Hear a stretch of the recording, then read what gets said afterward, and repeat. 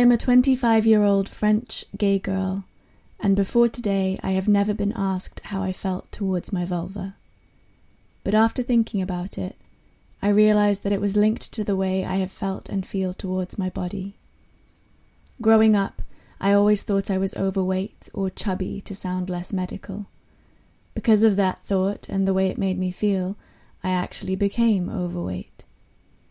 My teenage years were, to say the least, the toughest times for me, dealing with my weight as well as starting to realize I was gay and hiding all of it.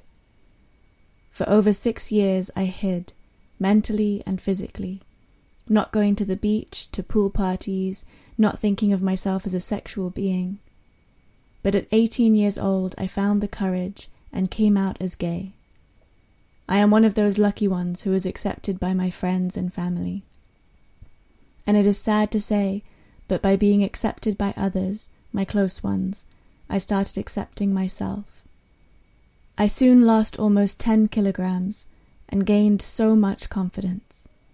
I used to be the shy one in the back, and now my friends call me cocky sometimes. But it was almost 3 years after I came out that I had my first sexual experience with someone else other than myself.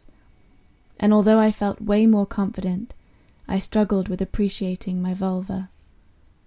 However, since then, I have had the great pleasure to see many more vulvas, and that way I realized that there is no such thing as two identical vulvas. Therefore, I should not try to fit into a mold that doesn't even exist in real life. Breaking this mold is the reason why I am getting cast today.